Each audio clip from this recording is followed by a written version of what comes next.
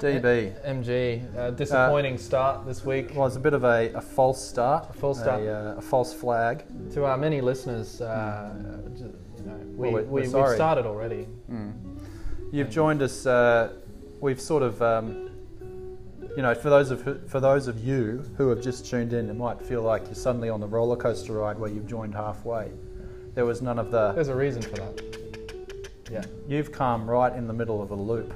Yeah. The altitude is high from the get-go, but how did you get this high? Well, there's been an episode that you haven't been privy to.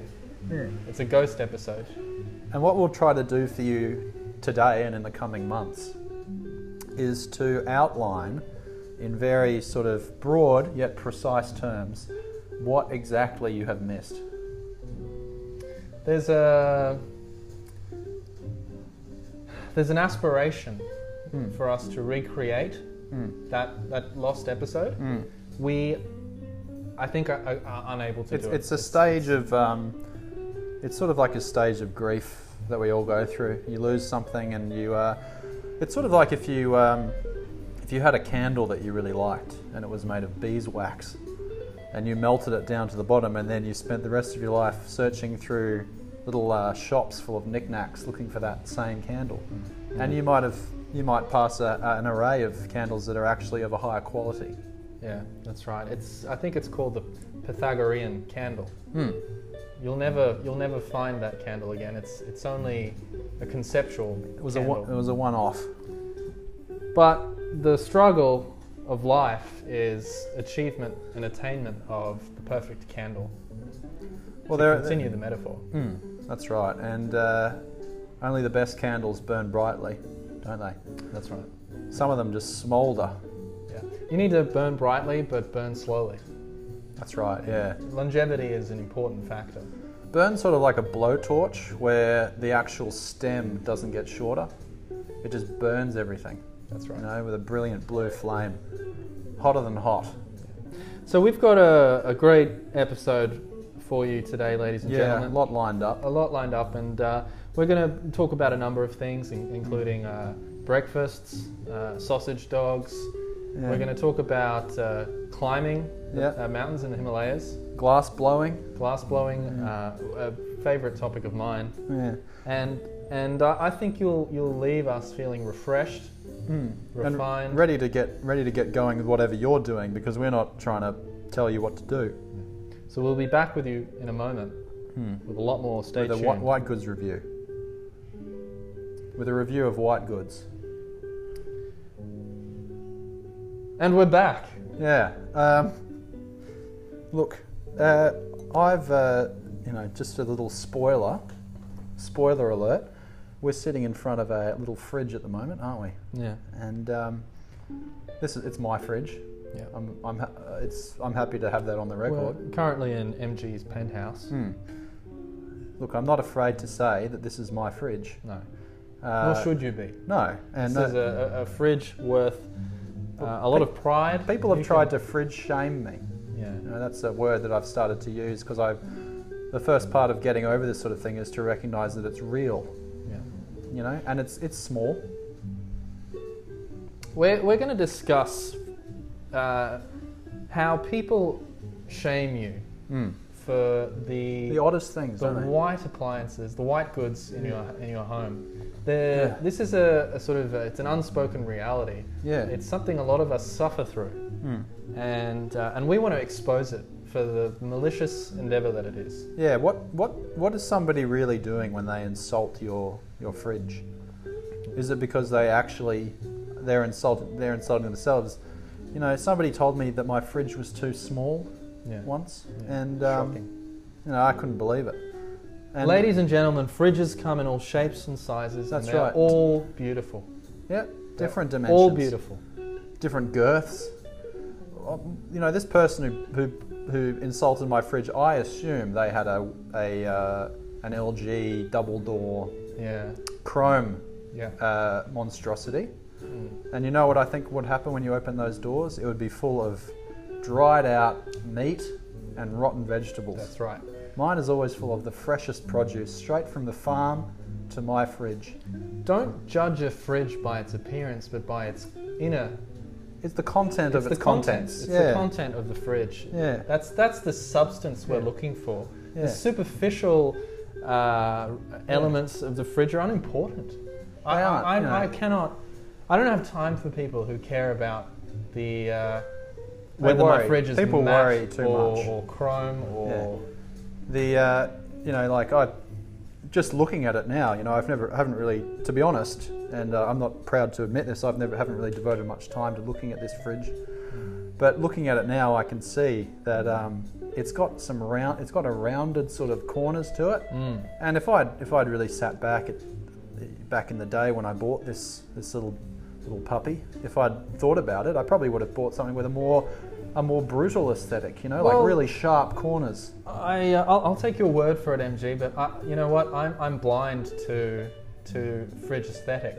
Well, I've conditioned myself aesthete, to overlook the. Yeah. You may remark about the curvature or the You almost lines. got a fridge sort of X-ray vision where I can't see that. I don't care the size, the girth, the height. No. I care what's in it and what's the wattage. But it's not just fridges, isn't it? There are other sort of appliance shaming. Well, there are, and like for example, a toaster. Like I don't own one, nor should I. That's all right. Frankly, That's fine. Someone might also say, "Oh, what? Don't you like toast?" Well, of course I do. Of course. Not everyone has to, No. but I like toast. It doesn't mean I want to make it every day. Toast is fine. Nothing for or against it in particular. It's a bread modifier. Yeah, That's fine. But it's like you've got your standard bread and you've just sort of given a little bit of crispiness. big deal. Yeah. It's not like I haven't gone and invaded Poland. All I've done is toasted some bread. Yeah, and perhaps we put too much of a fine point on what we do with our appliances. Yeah, and what we don't do with them. It's maybe, so what? It was designed for bread, but that doesn't mean you can't put other things in it. For sure.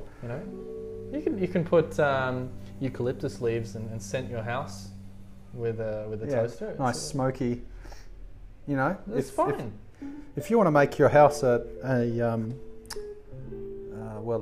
hospitable environment for someone who enjoys the smoky scent of burnt eucalyptus oils, go ahead.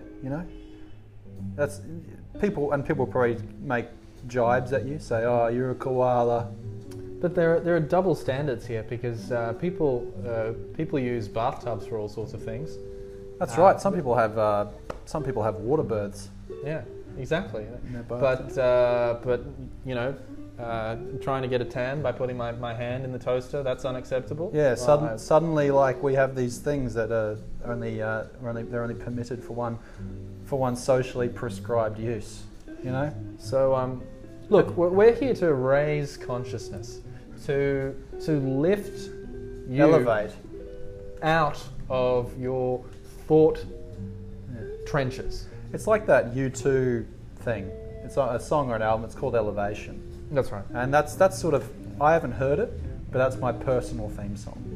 During my most recent performance review, I was likened to the Gandhi of the workplace. Yeah. In that I focus on thought provocation. MG, thought provocation. Yeah. And this is a worthwhile exercise, not just in the workplace, but perhaps on the bus. It's critical. It's necessary. Next time you hop on a bus, don't just tap on. Yeah, tap off. Share some thoughts with the bus driver. Open their mind. Yeah. And what happens is if you get on the bus, and I haven't done this personally, but I've certainly been borne witness to it. Some people get on the bus and they'll have a little chat with the bus driver, give them a little something extra, and you'll see there'll be a couple of sour grapes on the bus who will be like, "Oh, I just need to get to Mitre 10 to start my shift," and you have to ignore the haters. Yeah. In these circumstances, and just convey your philosophy to the world. Persevere, push through. Let the haters be your source of lithium-ion cell. Only recently I was sharing with someone on the platform at Parramatta train station that the sound when you tap on could be vastly improved if it adhered to a major scale. At the moment it's just a didum. It's a bit of a disappointing sound. It conveys disappointment. And so what I'm doing here is to try and just challenge people's assumptions that this is the sound you expect. Yeah. Perhaps ask for more out of your Opal card reader. Well, you know, I've been contemplating a similar thing in writing to the Department of Transport and asking for them, when you touch on, to play a complete chromatic scale from the lower to the upper thresholds of human hearing. Absolutely. You know, so we're talking thousands of notes here, and it's likely, probable, that other people will tap on before that cycle is complete. But I think it's an important. They should layer over each other, and perhaps polyphony. A polyphony, and the train station will become a more transcendental experience. Yeah, certainly louder. Louder. I mean, it's loud as it is, but I think we could push it a little bit further. But that's neither here nor there. You know, we're here to talk about a more broad conception of the use of white goods. That's right. Up next, we'll be discussing. I'm just going to play it now. MG. DB. There's something I think we need to discuss. And that is, how do you deal with the fear of being fired? And I know you have a lot of experience in this, so I'd like to open this discussion. I'm almost a fear connoisseur. There's more types of fear than the average punter would think. That's right. But fear of getting fired is a very existential type of fear. It's sort of, and it depends on how invested you are in your job. You know, because if you're truly invested, if you say, "Hi, I'm Dave, I'm a postman," you know, that's indicative of a high degree of investment. Yeah, it's a lot of pressure. Yeah, and it's sort of like a dam, and the more pride and self-actualization you have invested in your job, the higher that water level is, and the more catastrophic the dam failure will be if you get fired. One thing that I concern myself with is not the act of being fired, but the method. The style. It's not so much that I am now out of a job, but the actual conflict, the message being given to me that's what brings a lot of anxiety. Then and there in that office, you're looking into the beady eyes of this person who you may or may not respect, who's saying, "I'm sorry, Daniel, but the decision's been made." They may not even say, "I'm sorry." They might just say, "Look, pack up your things and leave." Yeah, get out. Get out of here. Yeah. I don't want to see your fucking face in my office ever again. Yeah. And by the way, I heard what you've been saying about me. You know, and that's when you realise this isn't professional. No. This is personal. It's always personal. Yeah. Your cheeky little grin. It's hormonal. Yeah, I'm sick of that little twinkle in your eye every time you look at me. I know you know. I know you know about the thing. You can take your good morning and your happy new year and you can stick it. Yeah, where the sun don't shine. Yeah. And perhaps you can have that conversation with the workplace ombudsman. Yeah. But you can do that outside of when you're lining up at Centrelink. Maybe you can think about it then. Wipe that little cheeky grin off your face. And this is, I think it's something that's universal for anyone who is in the world of employment. There's a undercurrent of tension. Absolutely. At all times about anticipating this interaction. You know, yeah. We put ourselves at risk when we become obsessed. But you know, sometimes getting fired is a gateway to turn over a new leaf. I knew someone called something who got fired, and all of a sudden, the next day, they were crafting bespoke furniture. Doors open. Yeah, Doors open. Doors open. You- One door closing, another door opening. That's right. And we often get caught in the cage, but the door of the cage is open. It's a we just two-way- need to take it's the a, step- we just need to take the step out of the cage. It's a sort of like one of those saloon. It's a saloon It's a door. saloon door. Yeah. And as you walk out of the one, it goes. The cage can be comforting, but is a misplaced comfort. Yeah, it is. It's a fear of the unknown, really. And it's a not sign that you're in the cage is if you wake up in the morning and you've got little lines on your face in a sort of crisscross pattern. Yeah, cross-hatched stress marks. Yeah. The lines are maybe about 5 millimeters wide. But they Deep run channels. deep. They run deep. You know, and the more of these wrinkles you get in your face, the more vulnerable you are. Yeah, you are exposed to Yeah. the forces of workplace nature. And it's not just getting fired. If you're in a situation where you're afraid of being fired, you're also the kind of person who's going to get very, very, very upset when you go to the shower one morning and you turn it on, and the hot water doesn't come out. Yeah. You're probably going to kick up a big stink. I found myself emotionally compromised the other day as I got up from my desk in a 180 turn and I took a few steps to approach the table that we have, a little communal table in the centre of the office. A round table. And usually there's a fruit bowl. Lovely. And I sort of instinctively reached out to the fruit bowl to grab a banana, and lo and behold, I pick up a piece of fruit, but take a guess at what It's it was. rotten. It wasn't rotten. Ah. No, it was a passion fruit. Right. So and the thing about passion fruit is it has a reputation, you know, of those in the know for being a very sweet fruit. Yeah. But in fact, it's quite bitter.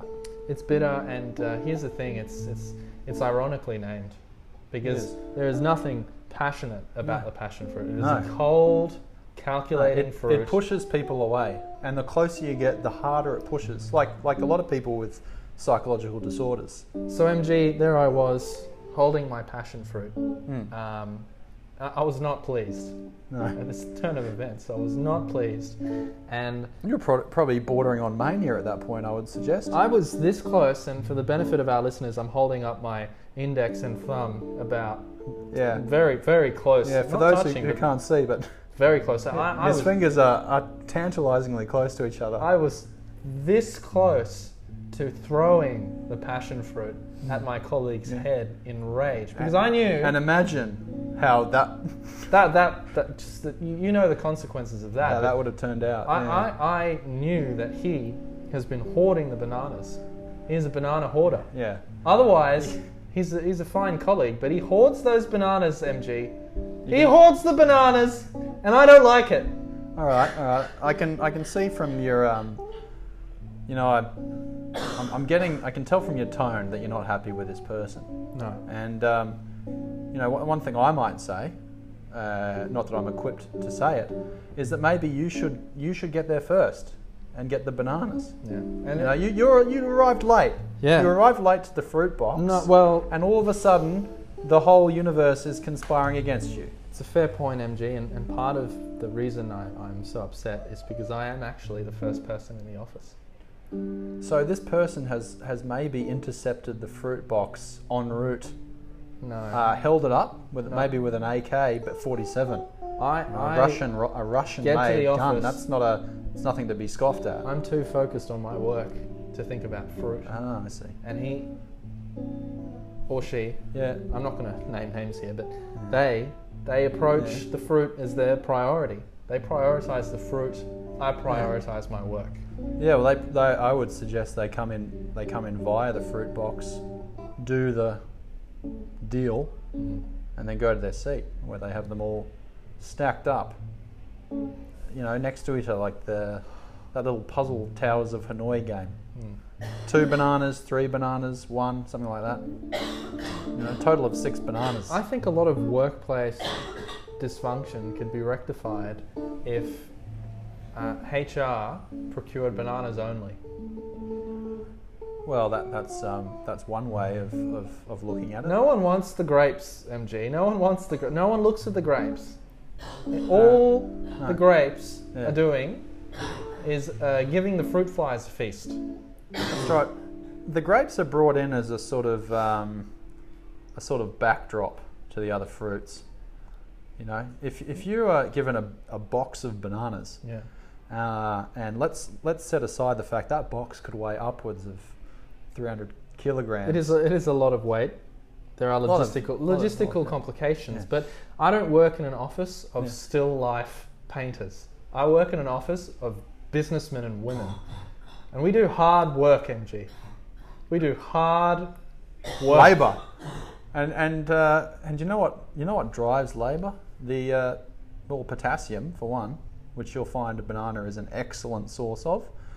But you need a balanced diet, don't you? You don't just eat the bananas; you have the pears as well. But anyway, we could go on about this. We could go on this. The sun burns out. I digress. I apologise to our listeners, to you, MG, and to our one listener in the room at the moment. In situ. The crux of what I was getting at is that there is a vulnerability that all of us have. Yeah, it runs through us like a vein of marble. Professionalism is getting on with the job. It's not about eating the fruit along the way like some sort of little fruit fly. I took that passion fruit and I walked over to the paper-only rubbish bin, the blue bin you have in the corner of the office, and I smushed it through the little hole at the top. Yeah, the grill. And that was my discharge. But I didn't lash out on anyone in the office. It's important to take your violent inclinations out on inanimate objects. That's right. Or yourself. Service people that are unable to determine who exactly. One day when I had a similar situation, didn't involve fruit. This time it involved milk, and I accidentally poured some milk that was past its expiry date into my coffee. Well, no, my chamomile. I like to add milk to my chamomile. Yep. And then I could see it was curdling before my very eyes. Shocking. It was awful. So what I did is I pulled out the drawer and took out a butter knife. And I went to the printer room and I just lacerated the printer. I was hacking at it, pushing all the buttons on it. Yeah, that's simultaneously. Playing the buttons like I'd play a vintage synthesizer. Yeah. If you understand my drift. I know exactly what you're talking about. And I was pecking at the scanning window with the butter knife. Oh dear. And then I was pulling all the drawers out.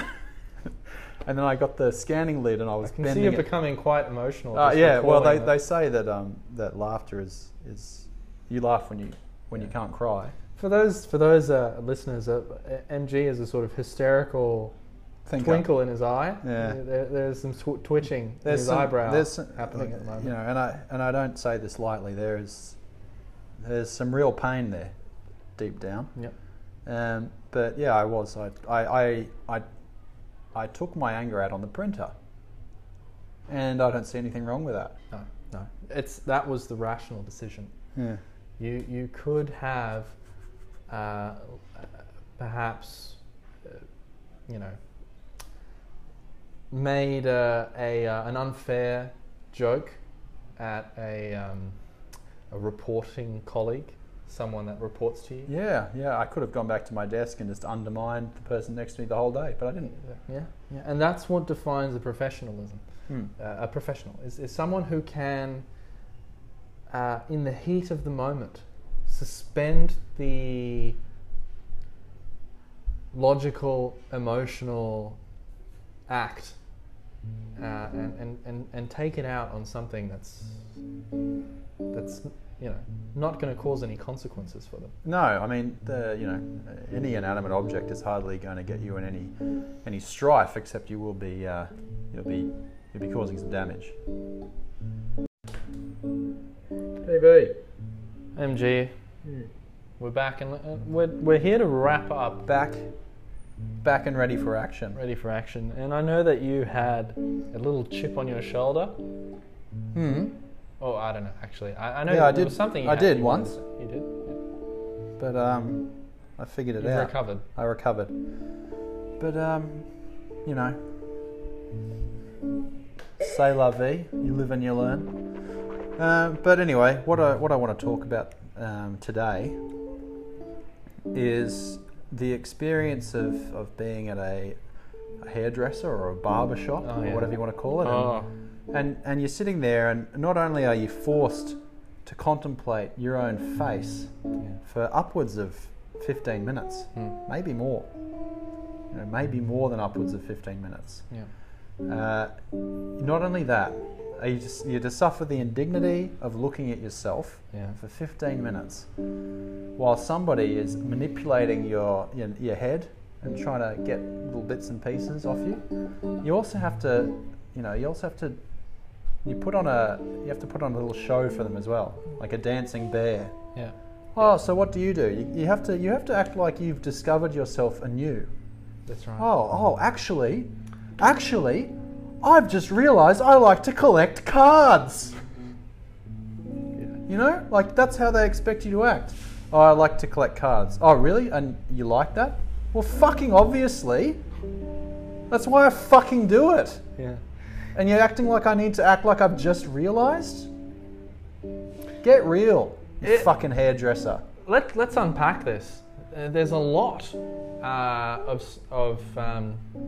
I think psychological pressure points about it's like the hairdresser. that Chinese needle thing. So from the beginning, you have to make the decision. My hair's too long. So there's an element of self-consciousness right from the get-go. You're looking at yourself in the mirror already and saying, "This has got to stop. I look like shit." So you decide, I'm going to go to the hairdresser. What hairdresser do I go to? I have a regular one. Yeah. All right, that's an easy decision. But what if you're new in the city? Yeah. And you have to find a hairdresser? Or even then, what if you've left it too long and you already had a fairly tenuous relationship with your current hairdresser? You're like, you'd only go there when you just needed one, and you're at the point where you left it for another couple of weeks because you were down and out. And it's going to be raised. Yeah, they're going to be like, whoa, you look like shit. Yeah. Bro. Oh dear. Especially if you go to a barber. Hey, chief, you look like shit today. Yeah. Let me sort you out. Yeah. So I'm going to have to charge you double, chief. So we've walked in through the doors. Doors and then of perception. The barber shop is probably full. And you're looking at a lot of people who are putting on their little show. Yeah. And you sit down on this little leather chair, which is somehow inflated with air. There's like a little machine in the back room that's inflating this chair. And then to almost accentuate your position of subordinacy, they go just to boost you up a little bit, as if somehow you're not adequate. Yeah, you sit on that little chair and they kick the ground. You're not able to see what they're kicking. You just see that they're kicking the ground and your chair goes up incrementally. And then here comes the question. Yeah. The question, MG. Decision point. The question is, what are we doing for you today? Yeah. You're fucking cutting my hair. What do you think you're doing? Yeah, I don't know. I don't know what this place is. What are you going to do for me today? Is this some sort of professional services outlet? I'd like you to provide consulting services to me. So about my house. We all have a little routine that we memorize before we go in, because it is such a stressful environment. We all know that it's something like, in my case, I would like a number 3 on the sides and the back, and please just a little bit off at the top. Yeah, you know how the zeitgeist is. I usually try to pretend I'm someone I'm completely not. Yeah. What'd you get up to today? Oh, I'm a bit tired. I got about 4 today. Get surf, early morning went out surf. surfing, yeah. Nude surfing. Yeah. I drove my Kia Sportage out to Clovelly, which is somewhere that I would have just looked up on Google Maps. Yeah. Oh yeah, oh you surf, do you? Well, yeah, I surf. Does you it look fucking like idiot. I don't surf? Or- Yeah. Do you think I don't surf? Look at me. Look at me.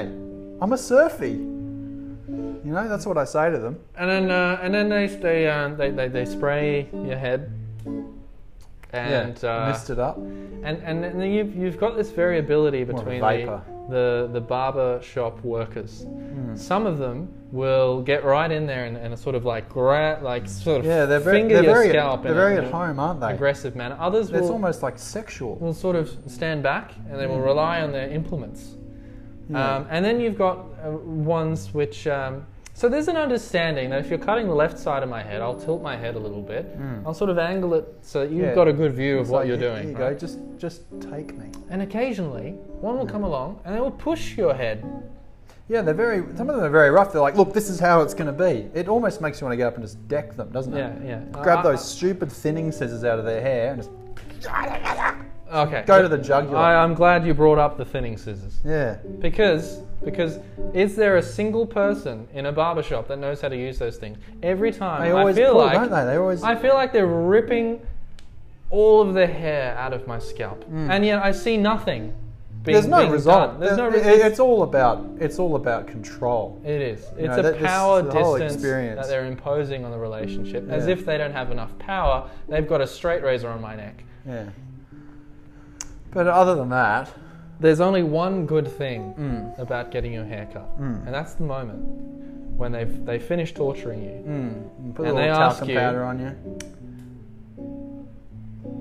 Do you want the warm towel? And you say, yes, sir. And they go out to the little opposite fridge of hot towels. They open the door. They have an infinite supply of hot towels. There's a little midget in the background that's just feeding hot towels. Pumping them out. Yeah. And they open it up, and they pull one out, and they put it on your neck. Developing. And you have an orgasm on the spot. Yeah. What about when they? You know what disgusts me? So we talked about what it. There's an element of introspection or self-inspection that sucks. Yeah. There's also the fact that no hairdresser or barber knows what they're doing or No, talking that's about right. ever. They're That's never. They could go to barber or hairdresser school for their whole life and they'd have no idea what they're doing. And then at the end, Yeah. almost to rub it in, this whole traumatizing experience, they hold this mirror up to the back of your head for your approval. And you see that you I witness. came here for you to cut my the hair. I'm not carnage. surprised. It's not a pleasant sight. Yeah. They hold up this mirror. You're inspecting yourself from two angles simultaneously. Yeah. It's not looking good. Yeah. There's blood. It's unpleasant. Yeah. You know, you may as well have just given birth, and the doctor's showing you. Yeah, look at what I just did to you, you little bitch. And then after all of this, they offer you a lolly, like Yeah. you're some kind of infant. It's sort of like an infinite regress of contradiction. Going to the hairdresser, and I honestly can't abide it. No. I can't bear it. And so here and today, we make a stand, MG. Yeah, And we say enough is enough. a covenant.